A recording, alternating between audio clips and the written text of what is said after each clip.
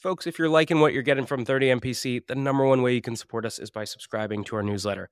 Every week, you only get 2 emails. On Monday, you get a content roll-up of everything that dropped last week. And on Fridays, I pick one topic and I personally write a deep dive on things like how to cold call, how to run a discovery call, or even how to hire an AE. So if you're liking what you're getting here, take 2 seconds, go to the show notes. You'll see a button to subscribe to our newsletter, or you can go to 30mpc.com/newsletter and do it there. We'll catch you soon. Cheers.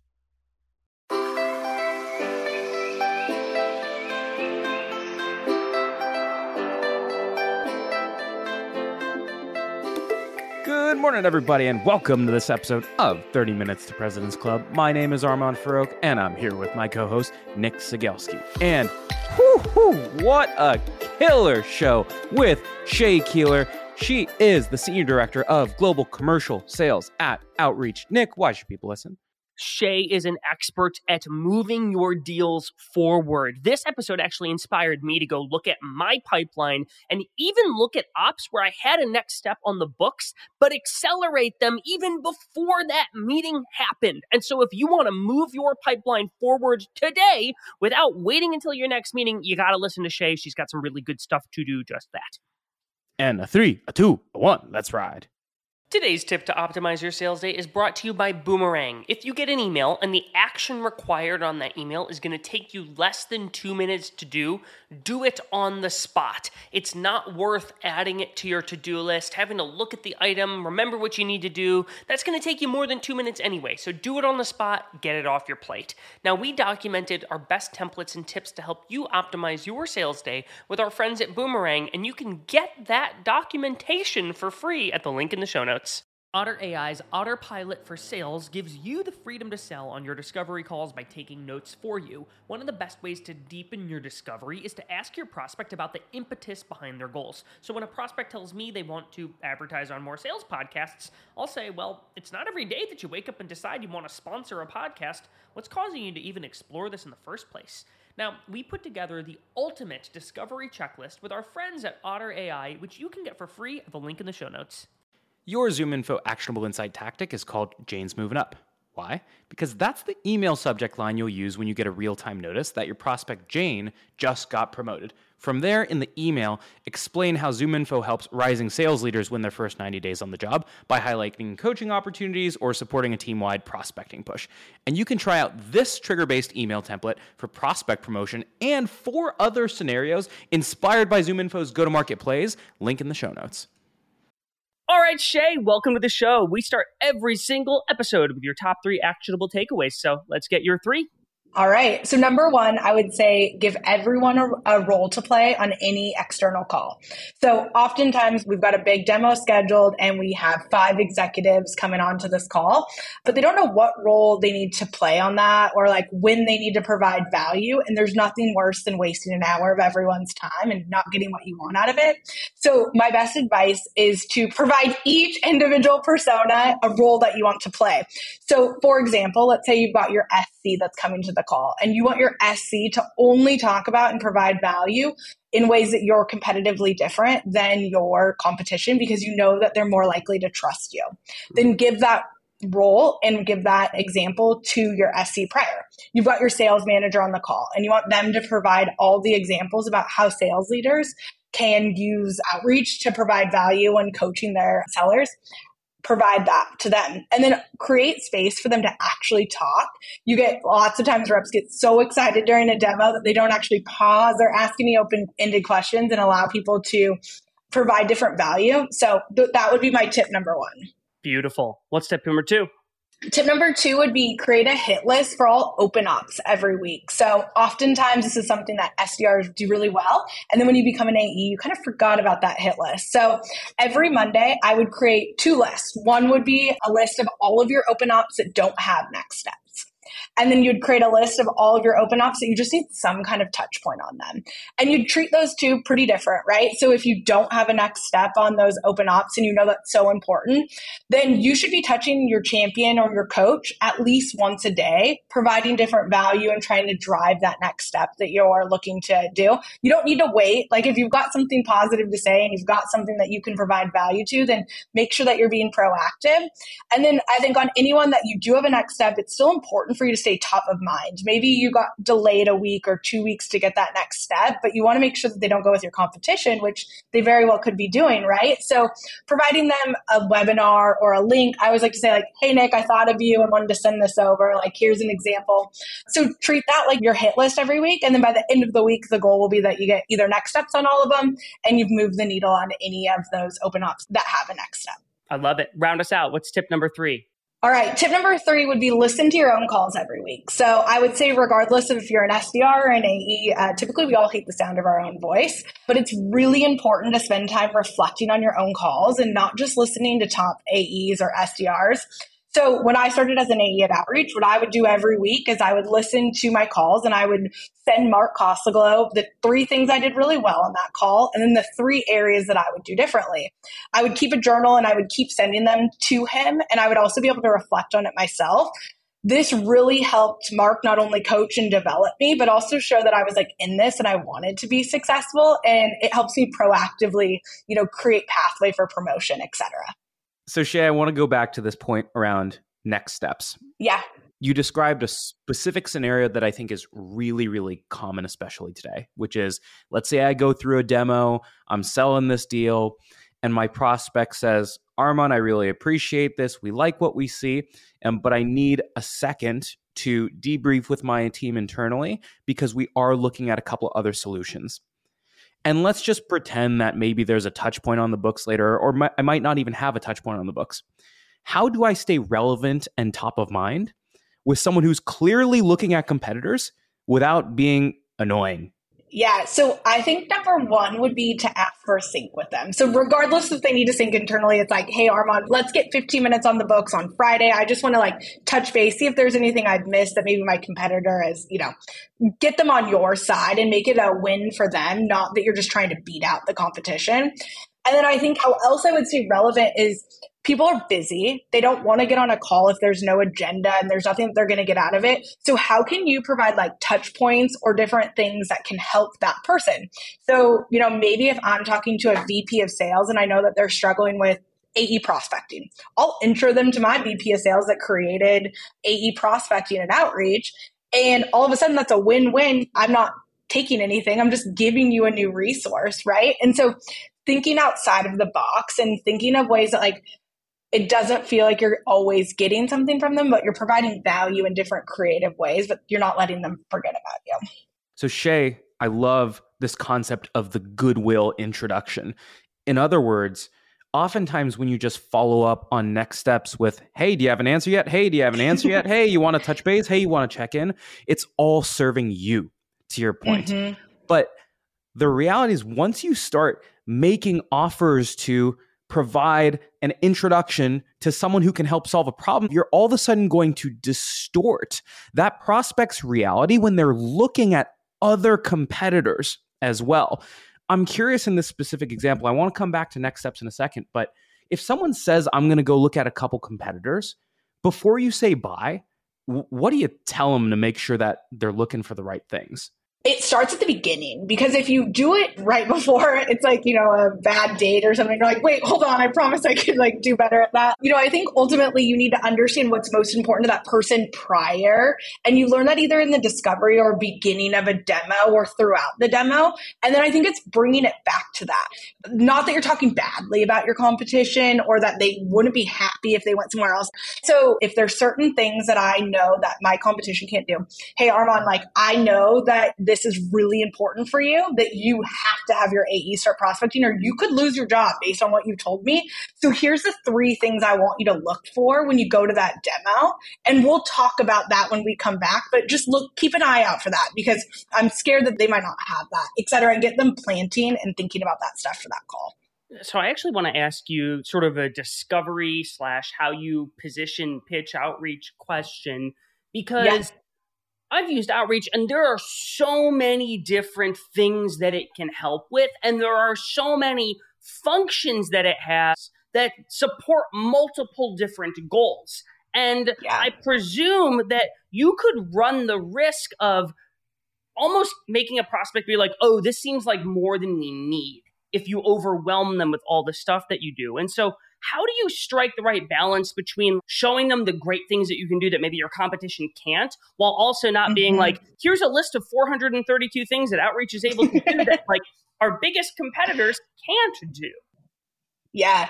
So I'm a firm believer of like on a really good demo, you should have 3 pains that you're trying to solve for a prospect, and you should demo to those 3 things. Like I bought a car. What my husband cares about versus what I care about is very different. I cared like color and that it was fast and that it was like this certain brand that I wanted, right? But he didn't care about that stuff. He cared about other things. And so I think keeping it really, really simple and just tying it back to like, hey, I've shown you this. You told me you want to increase AE prospecting, Nick.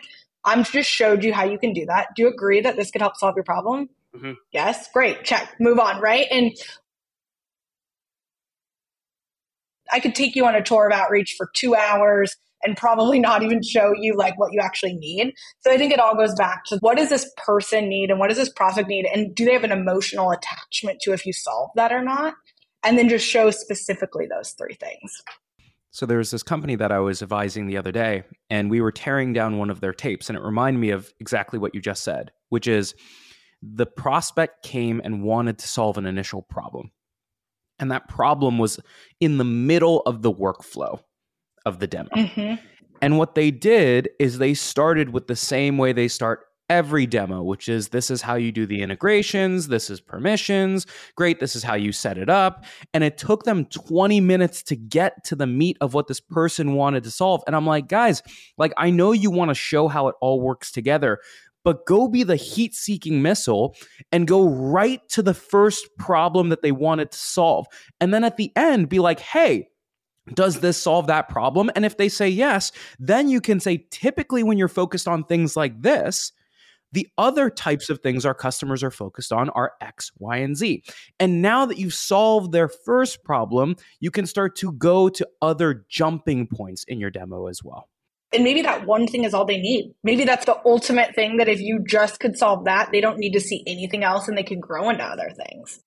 Shay, I want to go to this scenario that we were talking about, and this is sort of related, where you've got the meeting, demo goes well, and they say, yeah, we're actually looking at a couple other competitors, like let's touch base in 2 weeks. And you succeed, and you get a meeting on the calendar in 2 weeks. And one thing that I recall has happened to me is like in that 2-week period, the customer will still be engaged with me, and they'll be sending me questions that like, they very clearly were questions seeded by my competitors. And they're almost like gotchas where the competitor was like, hey, here's the 4 questions you got to ask Nick's company. When you see that happening, what is your response? My first response that comes to mind is like, I need to figure out if this person's a champion. Because if you're talking to someone that's below the line, then it's not as risky as someone that's like an ATL that has a huge voice in that company internally. I want to come from like a seeking to understand at that point and try to figure out why they were asking these questions and why that may be important to them. And then try to pivot it and show them if I've got the demo and that next step lined up, then provide the value of like why this actually matters and how we can do it better, et cetera. I mean, yeah, to that end, I think my response usually in that scenario was like, okay, hold on. I need to not email this person a bunch of answers back because one, that's probably going to go right back to my competition. I actually would just say, all right, I need to call this person and be like, yo, I got your email. It looks like you had a couple questions. Talk to me. And you get so much more context when you have that phone conversation with the person than when you just email back stock responses to their competitive landmine questions. Yeah, that should have been my first response because you're exactly right. So many times we type up these long emails and then your competition now has how you answer and rebuttal all of those objections. And so always calling is number one. So I'm actually curious for both of you because this happened to someone that I was talking to the other day where a prospect sent a list of 20 feature checklists and requirements out of the blue. And in the original demo, it seemed like we had solved for all of the outcomes they wanted to achieve. And then suddenly, after a week of thinking about it, they come back with 20 line items. And so, Nick, to your point, I was like, get on a call with them. But let's say you get on that call.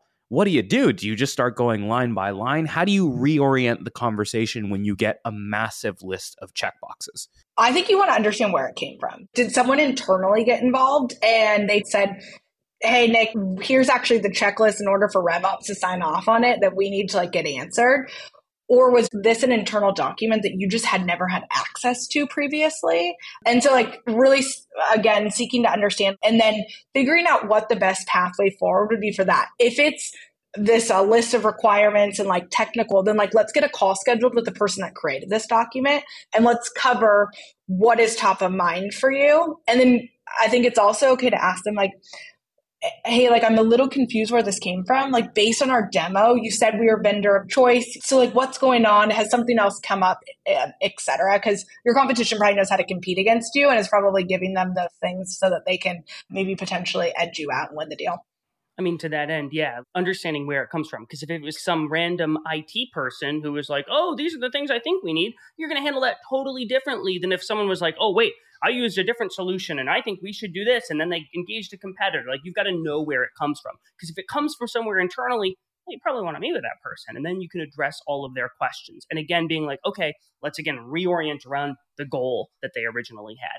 And so, Shay, one of the things that I want to ask you is one of the ways that I think we can ensure our deal and often beat out the competition isn't necessarily like perfectly handling the landmine questions or even showing a better demo sometimes. Oftentimes it's a function of how fast the customer progresses through the evaluation cycle with you, where if they're looking at outreach and a competitor and they get 7 meetings in with outreach after 10 days and they've had 1 meeting with the other person, like you have a better chance of winning that deal because they're like, all right, we're actually progressing towards solving the problem.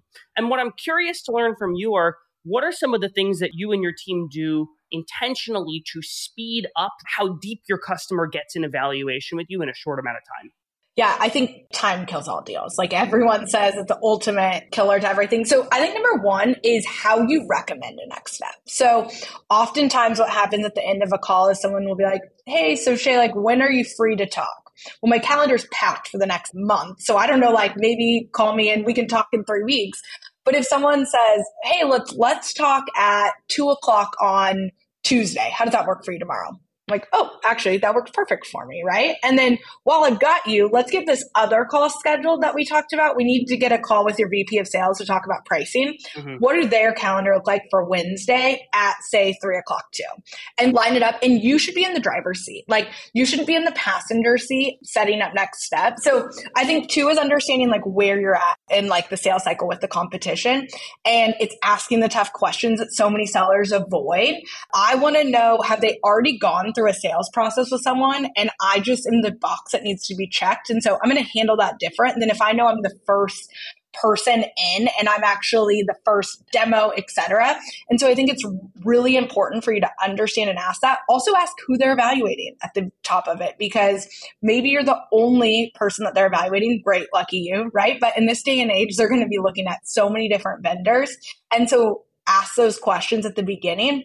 Also, I think on that last note would be like, understand, do they have a process and do they know what their buying criteria is? Because buying teams and who's involved in all of these different buying committees has changed a lot. I know 2 years ago, I could get a VP of sales to sign a contract and I could be on my merry way.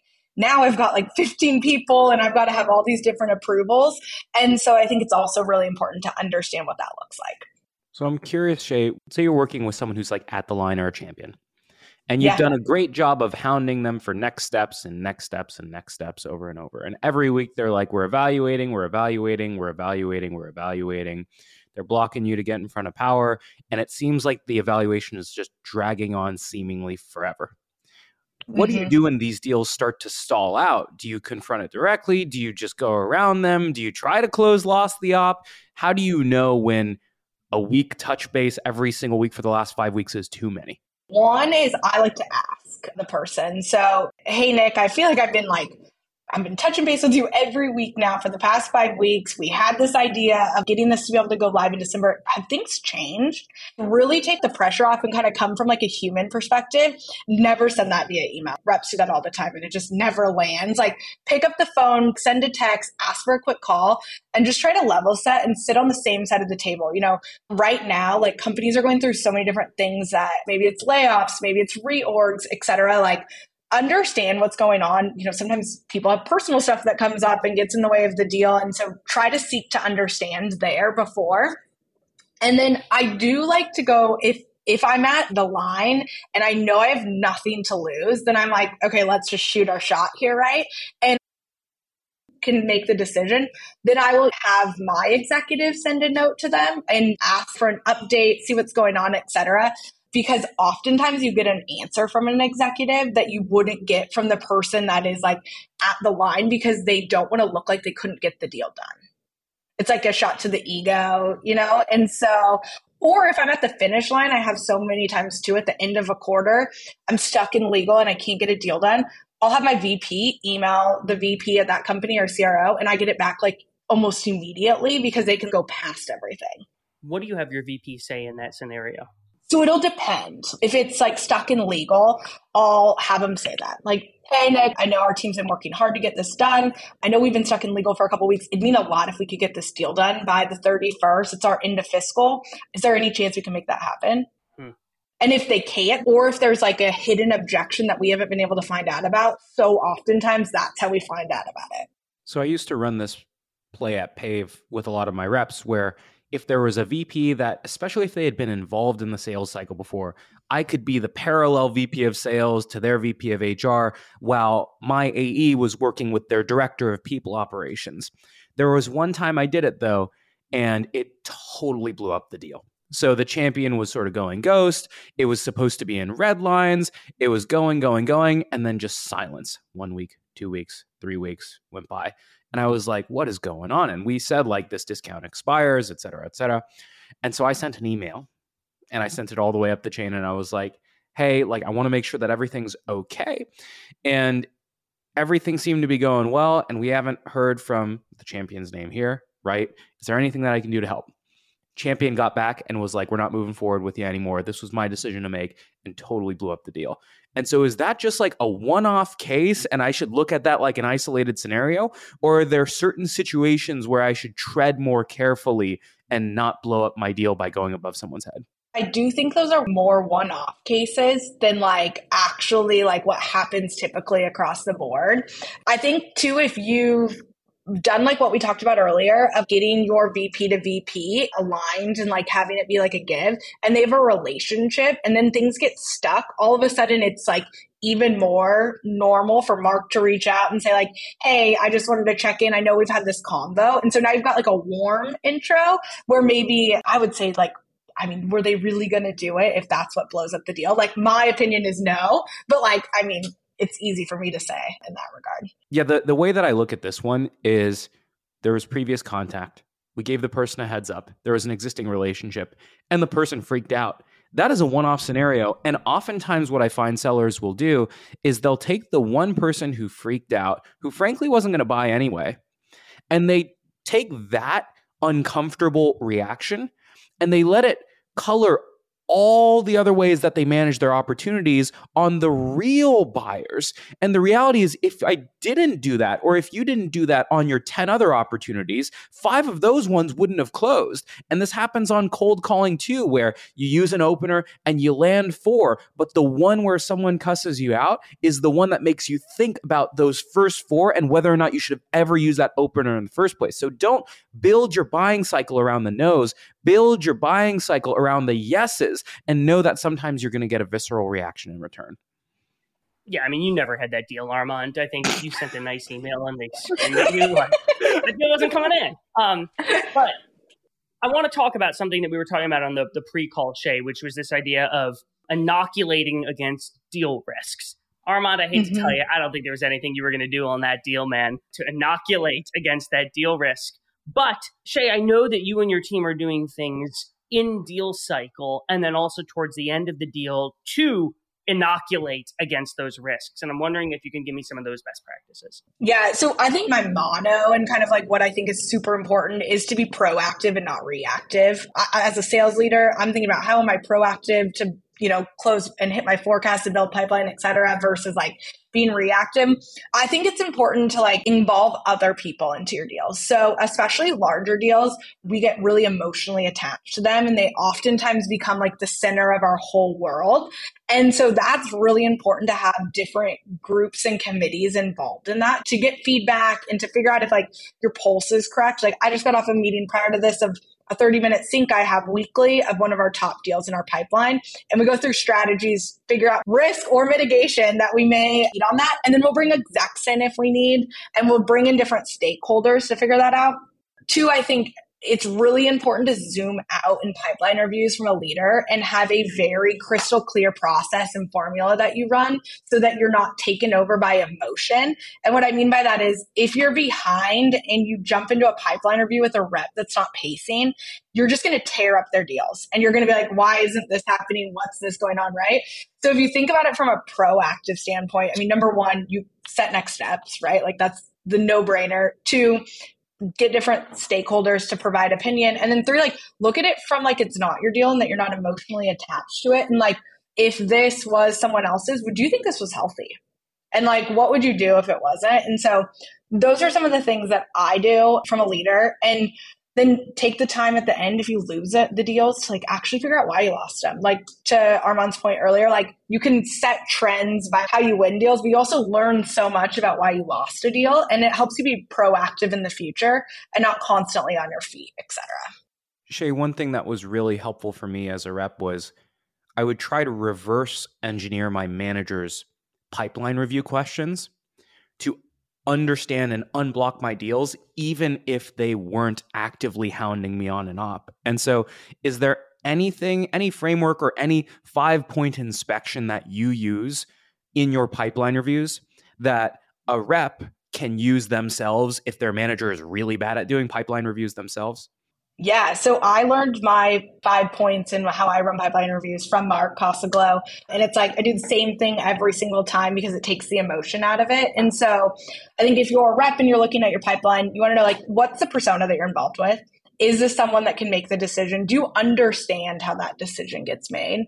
Do you understand paper process, et cetera? What is your next step? If you don't have a next step, then what are you going to do between now and next week to get a next step? And like, what does that look like?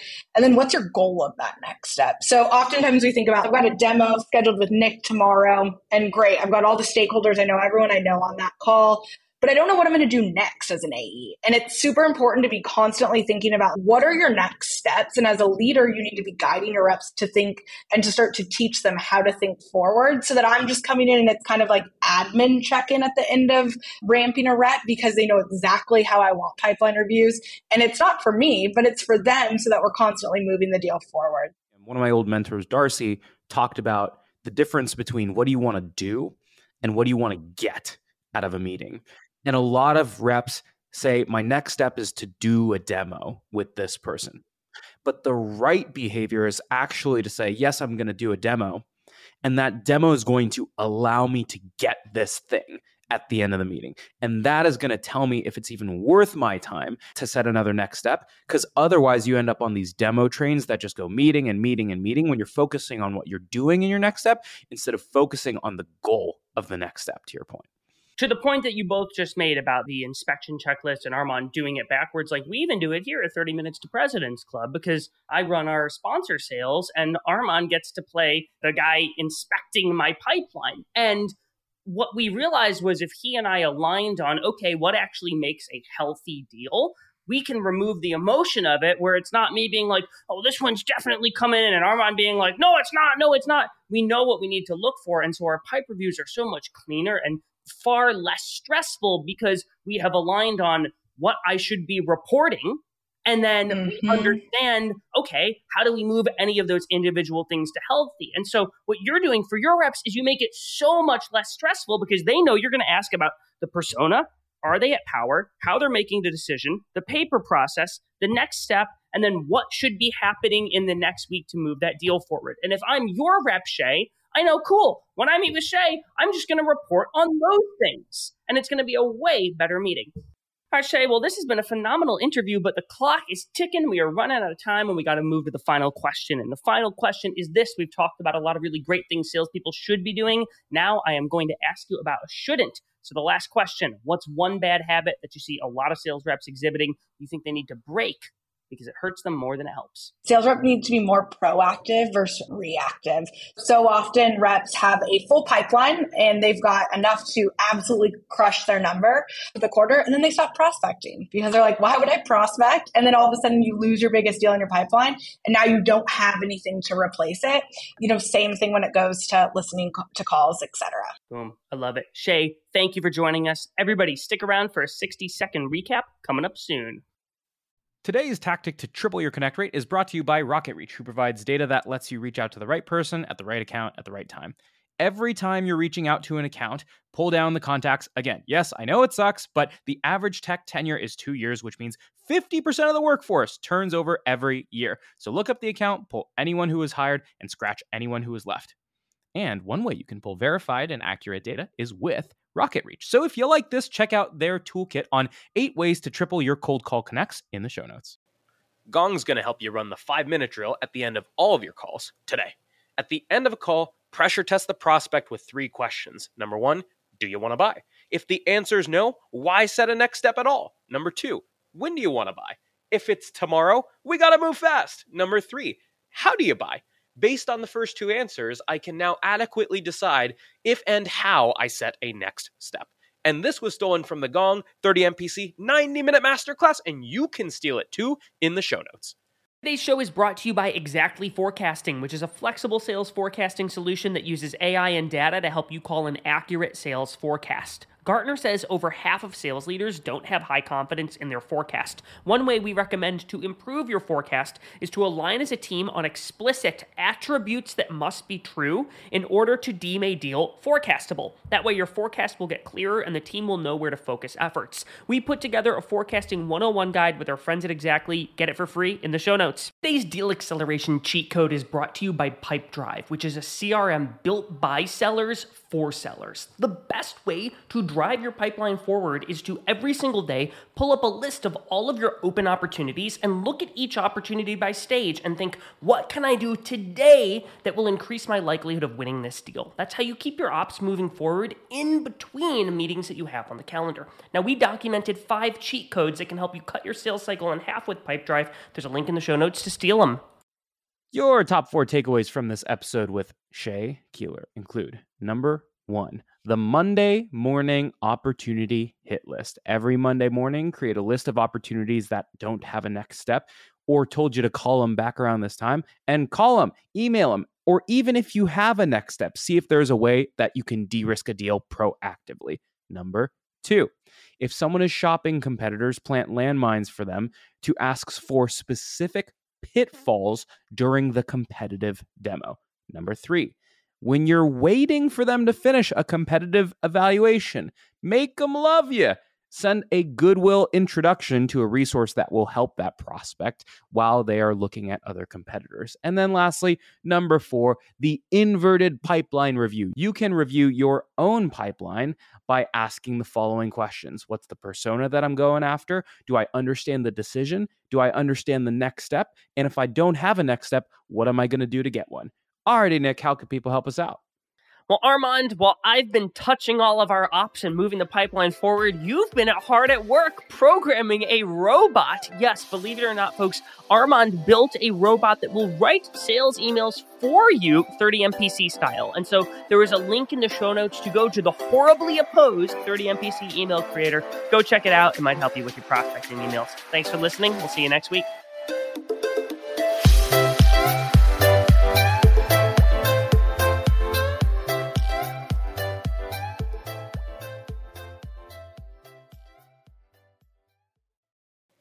Gong's going to help you run the 5-minute drill at the end of all of your calls today. At the end of a call, pressure test the prospect with 3 questions. Number 1, do you want to buy? If the answer is no, why set a next step at all? Number 2, when do you want to buy? If it's tomorrow, we got to move fast. Number 3, how do you buy? Based on the first 2 answers, I can now adequately decide if and how I set a next step. And this was stolen from the Gong 30 MPC 90-minute masterclass, and you can steal it too in the show notes. Today's show is brought to you by Exactly Forecasting, which is a flexible sales forecasting solution that uses AI and data to help you call an accurate sales forecast. Gartner says over half of sales leaders don't have high confidence in their forecast. One way we recommend to improve your forecast is to align as a team on explicit attributes that must be true in order to deem a deal forecastable. That way your forecast will get clearer and the team will know where to focus efforts. We put together a forecasting 101 guide with our friends at Exactly. Get it for free in the show notes.